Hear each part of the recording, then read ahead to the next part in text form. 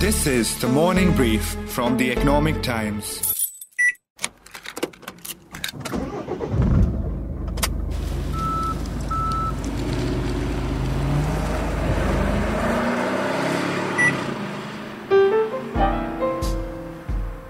You're just out of the gloom and doom of the second wave of the COVID-19 pandemic.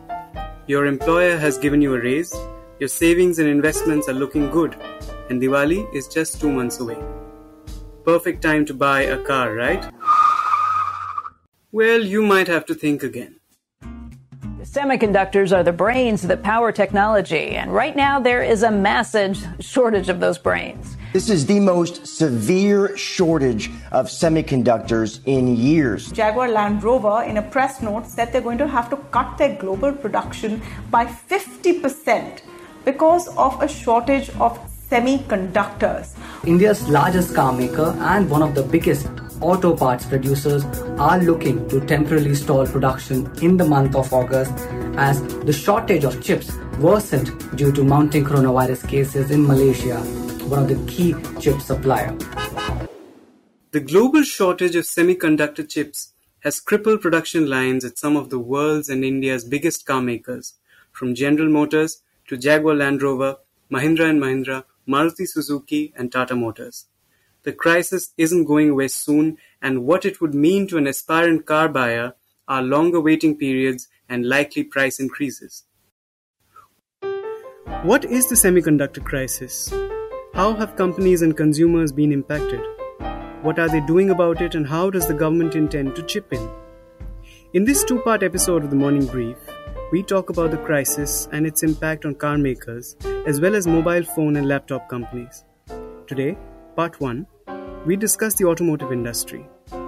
This is Friday, the 28th of August, and I'm Anirban Chaudhary, your host this morning. Here's the problem in a nutshell. Now, it's a little technical. Please bear with me while I take you through it. Semiconductors are small silicon chips that are the building blocks of almost every electronic device in the world, from mobile phones and laptops to refrigerators and cars to massive power grids.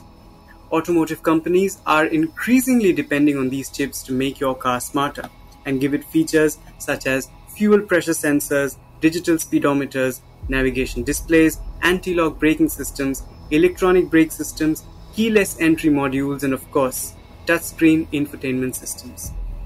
Now here's what happened last year. The COVID-19 pandemic confined people to their homes. Personal wealth and spending capabilities decreased and made people defer plans of big purchases such as cars. This obviously led to a global fall in demand. Car makers slashed production plans and cut orders for the chips. Meanwhile, as millions of people worked remotely out of their homes, the demand for laptops, mobile phones, and equipment for new and faster mobile telephone networks surged. Naturally, chip makers diverted production lines towards these segments. But late last year, demand for cars surprisingly rebounded, and their makers faced a massive shortage of chips in the market. Now, we need to understand that these chips take several weeks to manufacture, and you need to give a few months of lead time to manufacturers. One can't just call them up and secure supplies the next week.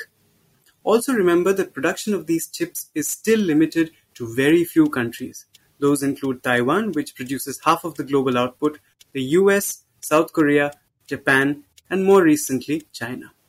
Here's what else happened. There was a trade war brewing between China and US, which also exacerbated the supply imbalance. China has the fifth largest chip manufacturer, which is SMIC. In February, we had a Texas winter storm where the temperature fell down to minus 18, which shut down both factories of NXP and one factory of Samsung. This was followed up by a water crisis in Taiwan. A typical semiconductor factory uses about 200 plus gallons of ultra-pure water every day.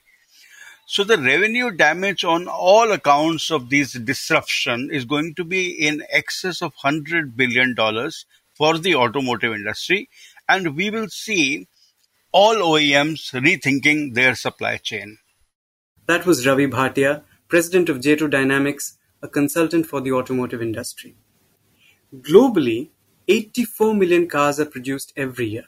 This year, the shortage in chips is expected to force automakers to produce about 4 million fewer cars, as per JETO analysis. Now for the India story. The country's auto industry had been hit pretty hard even before COVID-19. The industry had been growing in low single digits for the last 5 years, and the pandemic just made it worse. In FY20, sales of vehicles declined by a fifth or 20% compared to the previous year. Naturally, automakers cut their sales forecasts and their orders for semiconductor chips just like their global peers. And then, towards the latter half of the year, the lockdown ended, demand surged around Diwali, and supply constraints really hit home. At one point, a total of 1 million customers were waiting to buy cars. Half of them turned to the used car market, but there too faced long waiting periods. And now, this is happening. Maruti will be in focus. 3 days of production shutdowns in the month of August, that is 3 Saturdays, and the number of shifts will be reduced to 1 for certain production lines. Now this, according to our source in the industry, could reduce the production for Maruti Suzuki in the month of August by 12,000 units. The supply constraints have worsened while demand continues to climb. A senior executive at Mahindra & Mahindra, one of India's biggest makers of SUVs, said the supply of new cars was 25% lower than current demand. Let's see what my colleagues Ketan Thakkar and Nehal Chaliawala, Economic Times in-house experts on the automotive segment, have to say. At the beginning of the year, the fear was that, because of shortage, the factories may have to stop. And we've already started hearing about that. I mean, Ford had to shut its factory. Renault Nissan has. Market leader Maruti Suzuki also recently announced rationalization of production. Right now, we are in the peak shortage when it comes to the Indian market. According to IHS Market, the July to September quarter will be the worst in terms of the shortage. Approximately about 1 to 1.5 lakh of vehicle production is likely to be impacted for just this quarter, which is July to September quarter. Just to build on what Ketan said, 1.5 lakh lost units this quarter, that could mean in money terms about 75 crores of lost sales on average every day, because there's not enough semiconductors out there. The shortage now threatens to ruin the best sales period in the country, the Diwali festive season. Usually during the festive season, one sees about 25 to 30% spike over a normal average monthly sales, and that concentrated period of 45 to 50 days between Navratras to Diwali, that's the peak period, and everyone kind of, prepares their production lines and sourcing is managed accordingly. And right now they are struggling on a daily, weekly basis. So it is going to be a big challenge for the entire industry. I mean, demand is there, supply is not there. So festive season is definitely going to be disrupted because of shortage, and industry will not be able to grow what they usually do. And probably we are seeing amongst the best demand parameters out in the market, everyone queuing up, everyone waiting, wanting to book cars, wanting to wait for a longer period of time, which we've not seen before. So yes, definitely there's going to be a negative impact on the festive season. A pall of gloom has descended upon auto dealerships, threatening to cast its shadow over the festival of lights.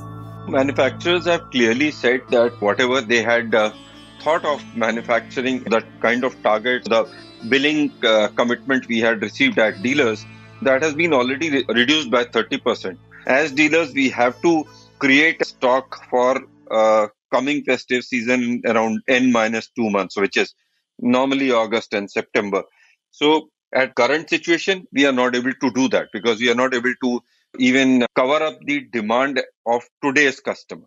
We'll be entering festive season with a very low stock. So whatever we normally had, I feel we'll be entering with half the stock. Automatically, these waiting periods will just double up. And additionally, the kind of festive season growth, we'll not be able to see that because we'll not have the stock to give to the customers.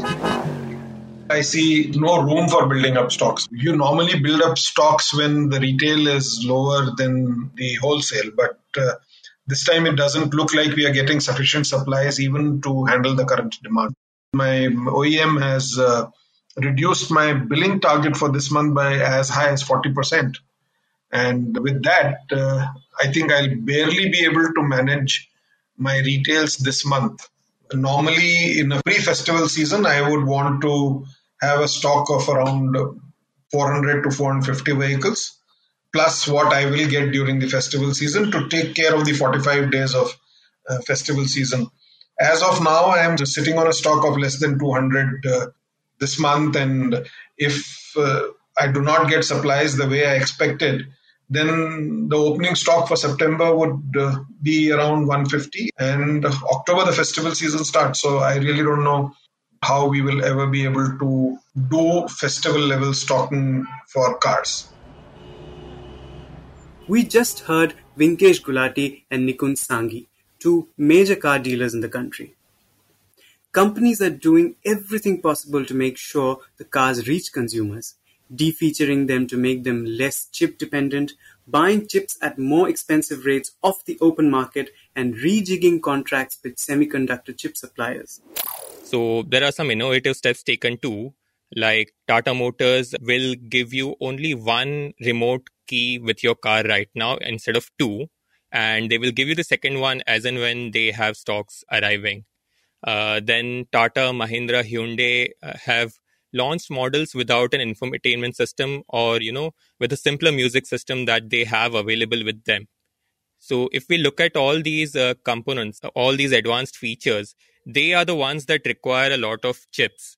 So they are trying to work around these shortages that, if these modern features are not available, let's try and sell the cars without them, because no one wants to stop their production lines. It's really expensive to stop a production line. It really shows on their bottom lines at the end of the quarter.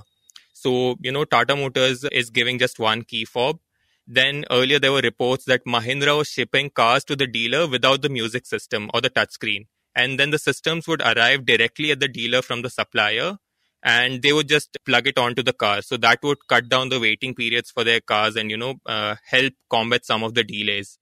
So automakers are not trying to stop their production lines. Even if there's a shortage of, say, one or two parts, they would keep producing cars and just put that part later on in the stockyard. Companies are also stocking chips for longer periods of time to insulate themselves against future shortage. But on the flip side, these measures, coupled with months of higher metal prices and soaring freight rates, will lead to higher vehicle prices. Most definitely, like you mentioned, Anirban, sourcing from open market comes at a cost. I mean, we understand that Mahindra, in order to ensure that they unveil their XUV 700 on 15th of August, had sourced chips from the open market at almost 7 to 8 times cost. The industry has been hurt on account of rise in precious metals, in steel, aluminium, a lot of core components of automobile. The costs have gone up by almost 50 to 60%.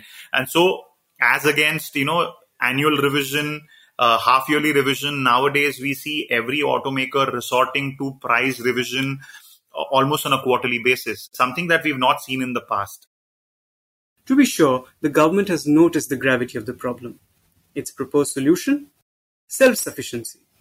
India imports all its semiconductor wafers currently, and the time, the government thinks, has come to move towards Atmanirbharta in this segment as well. We need to have chip manufacturing coming into India. I'd certainly want industry to understand this and make sure that partnering with big ticket investors, we are able to bring in chip manufacturing capacity into India. That was India's Finance Minister Nirmala Sitharaman. N. Chandrasekharan, chairman of Tata Motors, also recently announced the company's intention to get into semiconductor manufacturing. And at the Tata Group, we have already pivoted into a number of new businesses like electronics manufacturing, 5G network equipments, as well as semiconductors in all probability. At the group, we have already set up a business to seize the promise of high-tech manufacturing for electronics, precision manufacturing, assembly and testing, and semiconductors in the medium term. But how feasible is it to make these semiconductors indigenously, and how far are we from self-dependence? The answer to both questions isn't very encouraging. Self-dependence is a very broad work, and really one question one would ask is, in what category of chips do you want to be self-dependent? because the chip design and manufacturing is a highly capital and technology intensive business. And there is a phenomena of winner take all in this business. A fabrication facility can cost between $350 million to $1 billion. And this cost does not include pre-production, research and development and design costs. Leave aside the ecosystem for making this possible. India's cost of capital is not very competitive. And in terms of technology ecosystem also, it will not be easy to catch up. So we will really have to see what are the plans as they unfold. There is a lead time for developing these facilities, and also the technology is not easily available. There are only few countries which have the software and the production machine capability. And in that much time, you will also have to think, if this shortage is resolved in 2-3 years, how will the facility in India compete? That's another dimension for the players to think about. So there you have it. Growing demand, short supply, long waiting periods, and likely price hikes for customers. Huge business losses for manufacturers and dealers, and constant efforts from the industry and some from the government to find short and long-term solutions. A perfect storm. But where does it all end? And when do we get to normalcy? Earlier this year, Nehal did some crystal ball gazing on how long it would take for the crisis to abate. I will let him have the final word on this. On the semiconductor makers' part, they are investing in additional capacity and trying to make more chips. But we have to understand that, any new semiconductor plant, even from an existing player, takes at least 18 to 24 months to come online, right?